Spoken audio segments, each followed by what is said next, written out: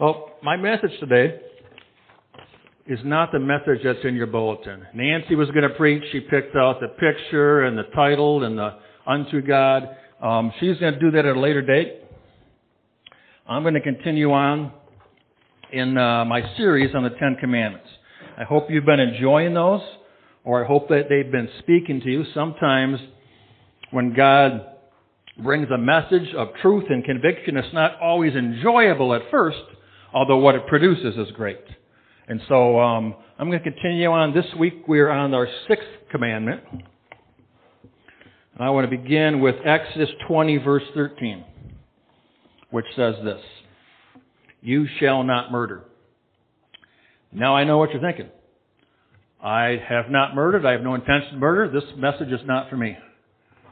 But if you know anything about what we've been talking about when we go through the Ten Commandments, it's not just what it says, the letter of the law, but the spirit of the law. And what is the spirit behind that? And in what ways do we all break this commandment? And so if we get a greater understanding of that, our response to God should be, God, show me in what ways you mean this for me, and then show me what I can do to give you glory, to be able to follow that. You see, not only is murder against God's law, His will, and His plan, the root of murder should be avoided and dealt with immediately, as it destroys the heart and soul, which was created for love. Therefore, the Bible makes a clear case that the root of this action is just as wrong and just as sinful as the action or the act of murder. If you see it in any other way, then you make yourself God, which is not a good place to be. As we study this crucial teaching, our focus should not be on the act only, but as it implies to us, we should be looking for any signs of the root that may be working in us. Hebrews 12, verses 14 and 15 tells us, "Pursue peace with all people and holiness, without which no one will see the Lord. Looking carefully lest anyone fall short of the grace of God, lest any root of bitterness springing up cause trouble, and by this many become defiled." Now listen, God says in His Word, if we don't pursue peace and we don't pursue holiness, then no one can see God. It doesn't take long to look out in the world today or watch the news or get on the internet and see there's a lot of ill health in the world. There's a lot of anger. There's a lot of hatred. There's a lot of vengeance. There's a lot of judgment going on in the world right now, even amongst people who call themselves Christians. And this is why God implores us to say, understand what I'm speaking of. If you do not pursue peace and you do not pursue holiness, you will not see God. This is such an important topic that we need God's intervention and revelation so that we can be healed and follow in His will. If we are not diligent to pursue peace with people and holiness with ourselves, then we allow the depravity of our sinful nature to overtake us. In doing so, we risk falling short of the glory of God and of the grace of God. How does this happen? It happens when we neglect to do our daily task of pulling the weeds in our life. How many people love pulling weeds? I saw one maybe, okay? But to do it every day, to do it all the time. I will tell you, all it takes is a little while of not tending to a garden to see it overtaken by weeds and foreign invaders. Therefore, we must give due diligence to a Holy Spirit-led self-examination of anything in us that's attempting to bring offense or bring division or judgment of others and anything else that contaminates our souls. If we do not examine ourselves daily and repent when convicted by God, we allow bitter roots to consume us and cause great trouble in our lives and those around us. Now, a few weeks ago, it was our Communion Sunday. Next week's going to be our Communion Sunday again. I told you at that time, because that's the stuff that was going on in the church, I was not in a proper place to take communion. Because the Bible tells us to examine our hearts, and if we're not, to not partake of it, so that we don't drink judgment to ourselves. I shared with you also that I asked another spiritual leader in the church if they could lead, and they were in the same spot as I was. And so by your prayers and through diligence, we've worked through that. and we will be taking communion next week. But it's because of the work of God, and that's why we need to understand this and work through things so that we can honor God in all that we do. This is why the study of the Ten Commandments is so important. We should be looking into the mirror of the law constantly, expecting to be convicted in order to make the necessary changes to preserve our hearts. We shouldn't go into the Word of God and say, all right, God, okay, yep, I agree with that, I'm all set. We should go into the Word of God and say, God, I know I'm a sinner. I know I'm wrong. Show me my error, and then show me how to make it right. But many times, if we're afraid of a reprimand or afraid of being vulnerable before God, we don't go in expecting. But again, we are imperfect. God is perfect. We go into God expecting to be convicted, but we also expect His grace. He doesn't slap us on the back of the head and say, you should know better. He says, I love you. Of course you're not where I'm at, God says. But I want to make you become there. So if you are open for change, then God can bring change in your life. If you're not open, then you stay stuck in your ill health and in your hurts and in your wounds. When we go to God to the Ten Commandments and He brings conviction upon us, we expect to be convicted, not condemned, but then healed and forgiven so that we can go forward in better health. Unfortunately, too many today have taken advantage of God's grace and no longer present themselves openly to the Holy Spirit to be convicted, that we might change with His grace and His power. One of the most common and destructive roots that tears apart an individual or a family or even the body of Christ many times is anger that is not dealt with and forgiven. And therefore it is allowed to grow and manifest into consuming thoughts, consuming words and motivations and actions. This is the topic of our study today. Let us be diligent to examine it, to seek to understand it from all perspectives, and to ask God to help cleanse us, that we may cultivate holiness in the garden of our souls. This commandment is so much more than a warning against the physical act of killing another person. Jewish writings note that shaming another person publicly is like murder, since shame causes the blood to leave the face. Right? I see Rich shaking his head back there. Gossip and slander can also be considered murderous to the dignity of man, as it can quickly destroy one's life and well-being. Another traditional teaching puts it this way: the evil tongue slays three persons: the utterer of the evil, the listener, and the one spoken about. Though you may never act out on the physical sin of murder, the longer you dwell on revenge, unchecked anger, unresolved frustration, judgment of others, and unforgiveness from a wounded or hardened heart, the deeper you are murdering your own heart and soul, along with whoever else is in the crosshairs. Understand that the thoughts of hatred and anger-fueled judgments of others don't just harden your heart. They make you judge over God's creation.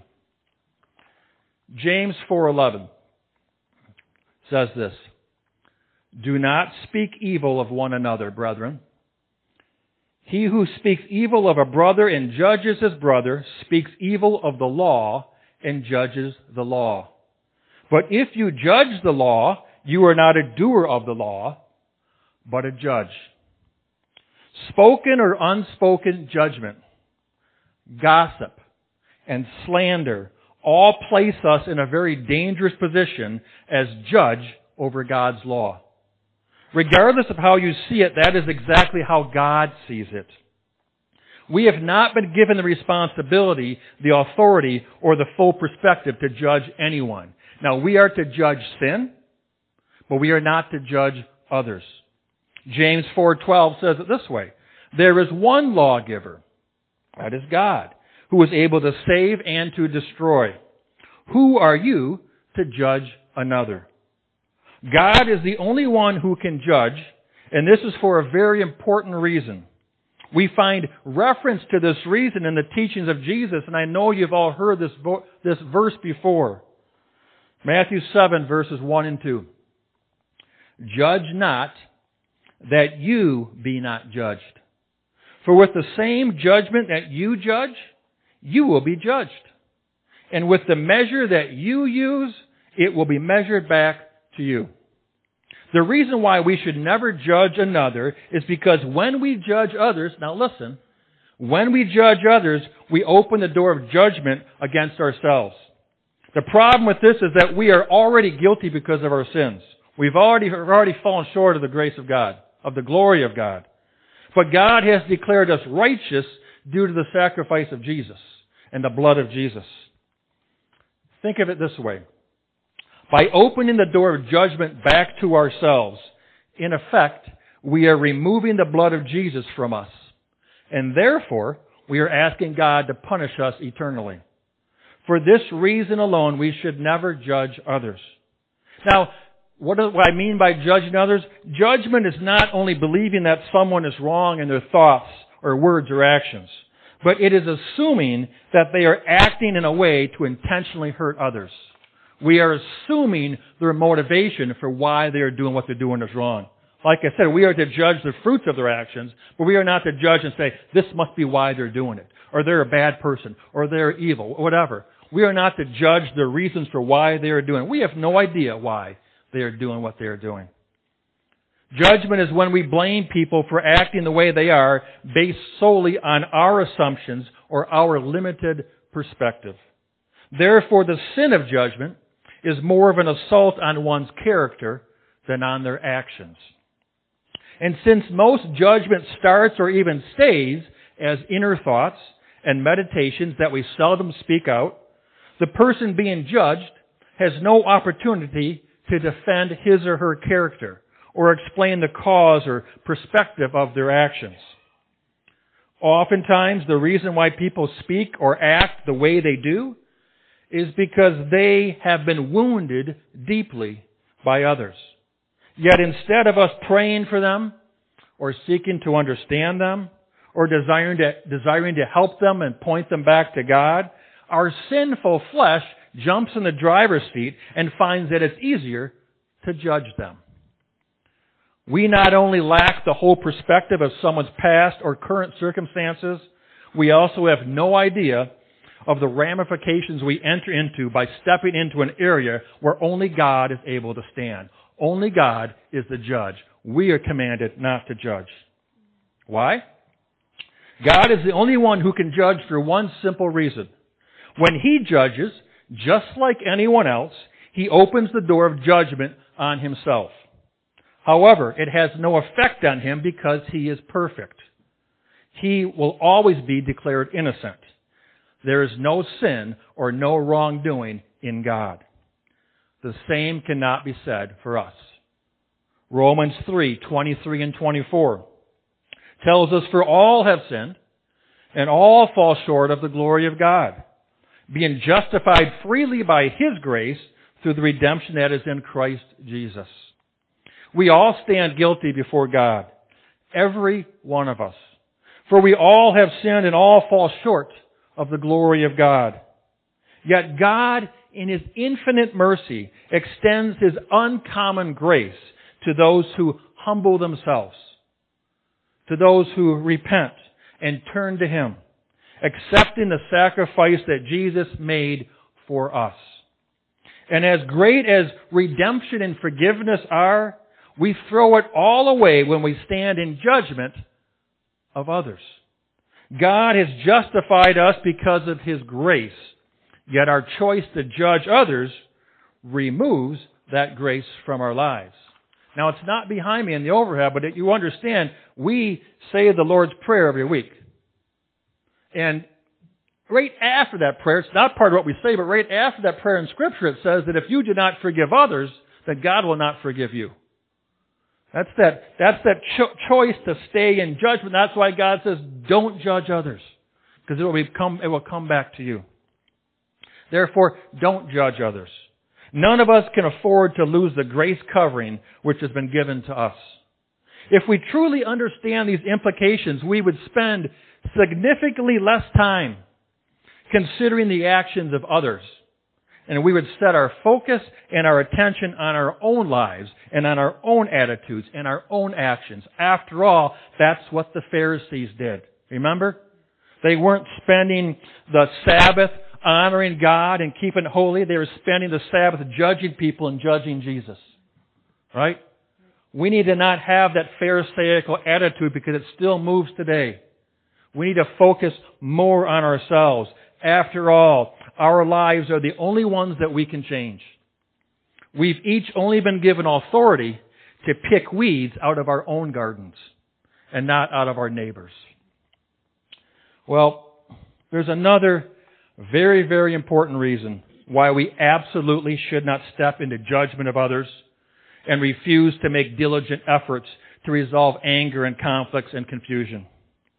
This reason has not been justly taught in many churches today, even though it is a solid biblical truth throughout Scripture that everyone should know and understand. You will find when I preach, if you haven't seen already, I use a lot of Scripture. Why? And I think I've shared this with you before. One of my favorite teachers is A.W. Tozer. And he once said, when I speak today, part of my sermon is going to be absolutely perfect. 100% perfect. And the rest of the time is when I'm speaking. In other words, when I speak the Word of God, that's perfect. And then I speak.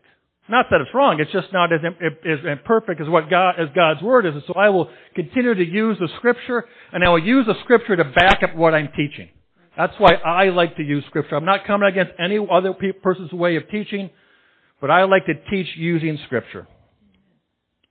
Well, let me talk about the spiritual truth that is in Scripture, not just in one spot, but throughout Scripture. It's in Ephesians chapter 6, verse 12. It says, "For we do not wrestle against flesh and blood, but against principalities, against powers, against the rulers of the darkness of this age, against spiritual hosts of wickedness in the heavenly places." In other words, listen to this. If you can see the person that you are fighting against, if you can see the person that you are arguing with, if you can see the person that you are confronting an issue with, then you are fighting the wrong enemy. We have to understand that our battle is a spiritual battle. It's not against flesh and blood. Too many times we refuse or we hesitate to confront things because of a personality thing, or we think it's person to person. And yet God makes it absolutely clear it's not person to person. We wrestle not against flesh and blood, but against spiritual forces, wickedness in heavenly places. It's not against flesh and blood. We do a great disservice to the body of Christ when it is incorrectly taught that there are no spiritual influences today like they were back in the time of Jesus. If you look at the ministry of Jesus, a lot of his miracles were when he cast out demons and when he cast evil spirits out of people, which meant there was great demonic influences in the people.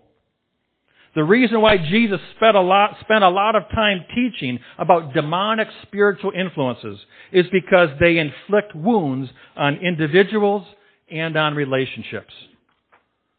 But if you become stuck on thinking that this does not happen today, then you cut a big portion of biblical truth from your perspective and life application.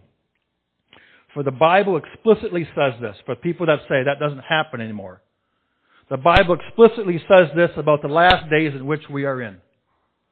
In the times that we are living right now today, there will be a spirit of the Antichrist in the world. Have you heard that verse? Let me take you there. It's in 1 John chapter 4, verse 3. It says, "Every spirit that does not confess that Jesus Christ has come in the flesh is not of God." Listen, you know as well as I do, there are people today in government, in the world, all over the place that say that Jesus is not from God. That Jesus is not the Son of God. Listen, it's not just their opinion. It's not just their wrong thought, because it is wrong. What it is, it's the spirit of the Antichrist going through them and moving through them, trying to convince others that Jesus does not exist, because Jesus is our only hope. Amen? Listen, that's a spirit that's in the world, and John said it. The spirit of the Antichrist. Listen, it has come in the flesh, it is not of God. And this is the spirit of the Antichrist, which you have heard was coming and is now already in this world. There are spiritual influences already in this world. Whether you believe it or not, they are affecting the world. If this spirit is anti or against Christ, then naturally it will bring division. Naturally, it will seek death and destruction. Try to destroy our connection with Christ and the power that Jesus has in the church and in the earth today. Does that spirit affect Christians? You bet it does. Does that spirit get into churches and bring division? You bet it does. That it's the spirit of Antichrist that seeks to destroy Christ in the world. But listen, this spirit of Antichrist is not just the devil walking around with pointed horns and a pitchfork. It is a spirit that moves through people, trying to destroy the Christ in you, seeking to destroy the Christ in our relationships, seeking to destroy the Christ in our churches, and ultimately seeking to dismantle and to destroy the authority and the power in the body of Christ. We must be aware that this is going on right now as we speak. And every time that we say or even think that it doesn't exist, or doesn't exist at the rate at which it's happening today, we give even more power to the spirit of destruction. We allow it to work covertly, under the scenes, underground, in the shadows, in a way that continues to bring destruction because it is not being kept in check. How do you destroy the spirit that works in darkness? You bring it into the light. That's why we're teaching on it. If you're aware of it and you bring it into the light, you break all its power. But if you're afraid or confused or don't believe it, you keep it in the darkness, and that's where the enemy works, is in darkness. Our goal is to bring it into the light without shame, so God, the power of light through God, can break the power of this spirit.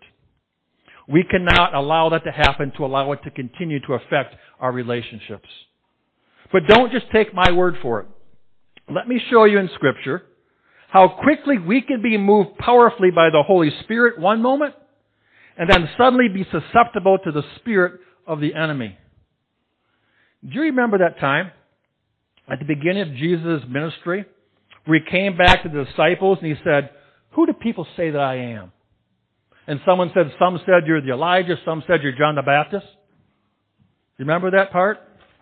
I'm going to pick it up in Matthew chapter 16. Jesus said to them, starting at verse 15, Jesus said to them, "Who do you say that I am?" Verse 16, Simon Peter answered and said, "You are the Christ, the Son of the living God." Verse 17, Jesus answered and said to him, "Blessed are you, Simon Bar-Jonah." Bar-Jonah means that he was the son of Jonah. "Blessed are you, Simon Bar-Jonah, for flesh and blood has not revealed this to you, but my Father who is in heaven revealed this to you." You see, Jesus tells Peter that this rock of his confession was not of his own thoughts or of his own knowledge or of his own intellectual assent, but that the Spirit of God, the Father, gave him this revelation. In making this statement, Jesus tells us that if we humble ourselves and remain open to Christ and all He's doing through us, then the Holy Spirit will reveal truth to our hearts and speak through us personally. Peter was humble and was used by God to share this huge biblical truth that Jesus is the Christ, the Son of the living God, which tells us that it takes a revelation of God for any of us to know Jesus. You don't just get to that thing and you realize that you know Jesus. You come to God openly and God personally reveals Himself to you, as He did to Peter. Now you can imagine how proud Peter must have felt. Jesus just affirmed me. I'm teacher's pet. He just said how good I was because I knew this and no one else did. Why do I say that? Because I'm going to show you what happens right after that. And it shows you how quick that pride can enter even a strong Christian. Just like that, pride in Peter got the best of him. and immediately opened him up for a different spirit to enter him and influence his words and actions. Just a few verses later in the same chapter, Matthew 16, verse 21, it says, "From that time Jesus began to show to his disciples that he must go to Jerusalem and suffer many things from the elders and chief priests and scribes and be killed and be raised the third day." Verse 22. "Then Peter," imagine this, "took Jesus aside and began to rebuke him, saying, 'Far be it from you, Lord, this shall not happen to you.'" Did you hear that? Peter became so full of pride that God was speaking through him that he thought he had the right to rebuke Jesus himself. Peter's pride began to tell Jesus that Peter would prevent this from happening. Yet pride is an open door for the enemy to speak through and influence you negatively. For we see how quickly things turn for Peter. Now this evil spirit is speaking through him because the pride opened the door. Notice Jesus' response. Matthew 16:23. Remember, Jesus just affirmed him. Now notice his response in verse 23. "But Jesus turned and said to Peter, 'Get behind me, Satan. You are an offense to me. You are not mindful of the things of God, but the things of men.'" Two things I want you to see here. Number one, Peter was on top of the world when Jesus affirmed him, and then suddenly he hits rock bottom. Like that. And number two, Jesus said to Peter, "Get behind me, Satan." You see, Jesus wasn't calling Peter Satan. He was speaking directly to Satan, who was speaking through Peter. It was a spirit working through Peter. And when there's division and when there's stuff that's against Christ, it's a spirit that works through people. We wrestle not against flesh and blood, but against spirit. That's why we can't afford to not confront things, because what we are confronting is the spirit that's bringing division and not the person. The person we love and we want to be healed, but we need to come against that spirit which causes division. Now, if Satan, the spirit of division, can influence Peter, an apostle of Christ, how much more susceptible are we to the influences of the Spirit, of this Spirit? What do we need to know to prevent this from happening to us? First of all, we need to know that a spirit is allowed to enter and operate either through pride, an unconfessed sin, or through a wound that has not been healed or fully brought under the blood of Jesus Christ. You see, if there is a wound in your life from a time that you were hurt, let down, or rejected, a spirit can influence you to keep you stuck in your hurt, to keep you stuck in your pain, and prevent you from getting healed by Christ if you are not aware of what's going on. A spirit of fear, for example, may tell you that you can never be vulnerable again, or never be out of control again, because you will just be let down and hurt all over again. So what do? You over-control situations so you don't bring yourself back to that place again, because now you're letting the Spirit teach you and guide you instead of God. In fact, many people will not even go to God and be vulnerable before God and say, "God, I messed up, I sinned, or I'm stuck," because they don't want to be vulnerable, because the Spirit has told them, this evil spirit has told them to not be vulnerable. It's the spirit of the Antichrist, because it works against the things of Christ. So the Spirit will tell you to over-control situations, and thus your pride will rise up and prevent you from becoming humble to admit that you need help, to ask others for assistance, and ultimately to respond to conviction from God that you desperately need an intervention from Jesus to change your situation and your life. It's not that person's fault. It's because of a wound that's there that allows that spirit to have them not to listen to God and to stay stuck in their pain. That's why we pray for people, to come against that spiritual influences and to love others through to resolution. It is the work of these spiritual influences that disrupt friendships and relationships and organizations and churches. And if the apostles themselves were not immune to it, then we are not immune to it either. So what do? Ephesians 6:11 tells us this. Put on the full armor of God so that you can take your stand against the devil's schemes. See, too many times we don't give the devil his due. Now, I'm not saying we should be afraid of the devil, because the Bible says that greater is he who is in me than he who is in this world. However, the devil is scheming. He doesn't just react. He has these long set out plans, and he schemes how he can bring us down through the spirit of Antichrist, which is already in the world. We must seek to understand and respect spiritual influences so we do not remain ignorant and be unaware of the devil's schemes against the body of Christ.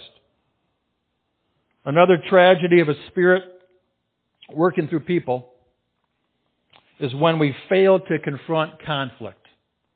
When we fail to put a stand against something that is coming against the work of Christ in an individual or in an entire church. When this happens, when we fail to confront conflict, again, the conflict is against the spirit, not the person. But when we fail to confront conflict, we inadvertently give power to that spirit to move through this person to intimidate others. Again, remember, it's not the person, but the spirit working through a person that brings division in the body of Christ.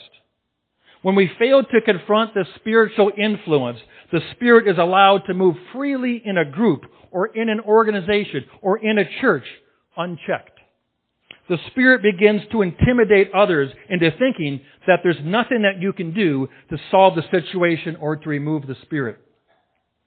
Consequently, what tends to happen is that instead of people confronting the conflict, which is fueled by a spirit, they don't confront the issue by speaking directly to the person that they have an issue with.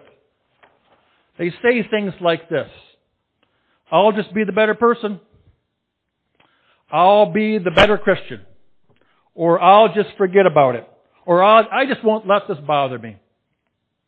The problem is that if we don't deal with conflict, it does not go away. And it gets much worse, because now it goes underground, which causes more destruction than when it's out in the open. The reason why we confront things above the surface is so that it can be dealt with immediately and resolved, and we can come together as the body of Christ. Jesus tells us how to deal with conflict in a God-glorifying way that gives Him the glory for coming back together. Matthew 18:15. Jesus says, Moreover, if your brother or sister sins against you, go and tell him or her your fault between you and them alone. And if he hears you, you have gained your brother. If she hears you, you have gained your sister. You see, the problem is not, we don't go there to tell them that we're right or to prove that they're wrong. We go to confront that, to gain a brother, to gain a relationship back. We confront others so that we can strengthen a relationship by working through forgiveness by the grace and power of Jesus. When conflict is dealt with immediately, the power of this spirit of division is broken. And if this first action does not bring resolution, we don't talk about this person to others and step into judgment. Jesus gives us biblical steps that we can take with the hopes of resolving the situation to once again regain this relationship. Matthew 18, verse 16. But if he will not hear, take with you one or two more, that by the mouth of 2 or 3 witnesses every word may be established. You see, each step centers on the goal of bringing resolution by going to the person directly with whom you have a conflict. But the thing that derails this more often than not is when we go to others, or we keep a record of wrongs, but fail to speak up and confront the problem. Matthew 18, verse 17. And if he refuses to hear them, that means you brought someone with you. If he refuses to hear them, tell it to the church. But if he refuses even to hear the church, let him be to you like a heathen or a tax collector. The goal is never to get to this last resort. The goal is never to say, God, I tried this, no, I don't want to have any part with them. The goal is that God has committed to us the ministry of reconciliation. The goal is to believe in reconciliation and do whatever we can to restore relationships, to work towards resolution. by confronting conflict immediately and diffusing the Spirit's power to divide. We should be protectors of our relationships with others. If anything is blocking the flow of Christ between any of us, we must address it right away. In fact, it shows our love for one another that we are willing to confront anything that affects our relationship. However, the spirit of division will tell you the exact opposite. Maybe you've heard this before. Maybe you've heard this voice. It says things like, don't say anything because they won't listen. Don't bring up the issue because you'll just make matters worse. Or if you say something, it means you're weak. It means you're not a good Christian. Understand that this is the voice of the spirit of the Antichrist, who wants to keep people divided and keep the body of Christ in disarray. When we refuse to deal with conflict in a God-glorifying way, like we are taught in Matthew chapter 18, we allow this spirit of division to gain more power and control and manipulation over others and eventually over the life of a church. Now listen, it happens in all churches. Some churches deal with this in a God-glorifying way and some don't. When people don't confront things head on, when they don't deal with issues as soon as they arise, they tend to talk to others outside of those involved, which allows the Spirit's influences to multiply and affect others. It's like the Spirit has tentacles that go out, and if it's not dealt with, it begins to affect many others around. Oftentimes in a church or an organization, when issues arise between two people, if they don't take the issue to each other to resolve it, they will be tempted to share it with the pastor, or to share it with the leader, or to share it with the boss. This is a passive-aggressive approach that is fueled by this same spirit, manipulating as many as it can by infecting others with offense and a judgmental spirit. Rather than dealing with the conflict head-on, people tell on another person, to a boss, or to a superior, or to a pastor. Another place I worked at before, not a church, but an organization, we had this spirit of division going on, and we would have meetings to try to get to the end of it. And in the meeting, people would not speak up and stand and state their complaint. But when the meeting was done, they would go sidebar with people on the side and complain over here, and sidebar over here. And those people became known as internal assassins, which means they would never say direct things direct to the person, but they would try to call it these sidebars and assassinate an organization from within. We can't do that. God tells us it's out of love that we confront things, because we want to restore a relationship. We want to restore an organization. We want to give glory to God in all that we do. See, when people just tell the leader or tell the boss or tell the pastor, their hope is that the pastor will take care of something that they did not have the courage to take care of themselves.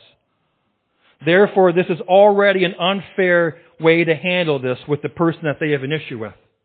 It's not the pastor's job to take everyone else's concern to the person where there's conflict. I'm happy to help any way I can, but I want you to understand what goes on a lot in an organization, whether it's a school, an administration, a business, or a church. We are all called to deal with conflict. If we would understand the biblical teaching of dealing with conflict, we would not allow this spirit to wreak havoc in our relationships and in our churches. 2 Timothy 1 verse 7. For God has not given us a spirit of fear, but of power and of love and of a sound mind. Indeed, God has not given us a spirit of fear, but He has given us a spirit, the Holy Spirit, who is full of power and love and grace and forgiveness and restoration and reconciliation. That is the spirit that God intends us to have and intends us to be influenced by. We should not fear confrontation, but rather we should be motivated by love and a sound mind to seek reconciliation and unity in the body of Christ.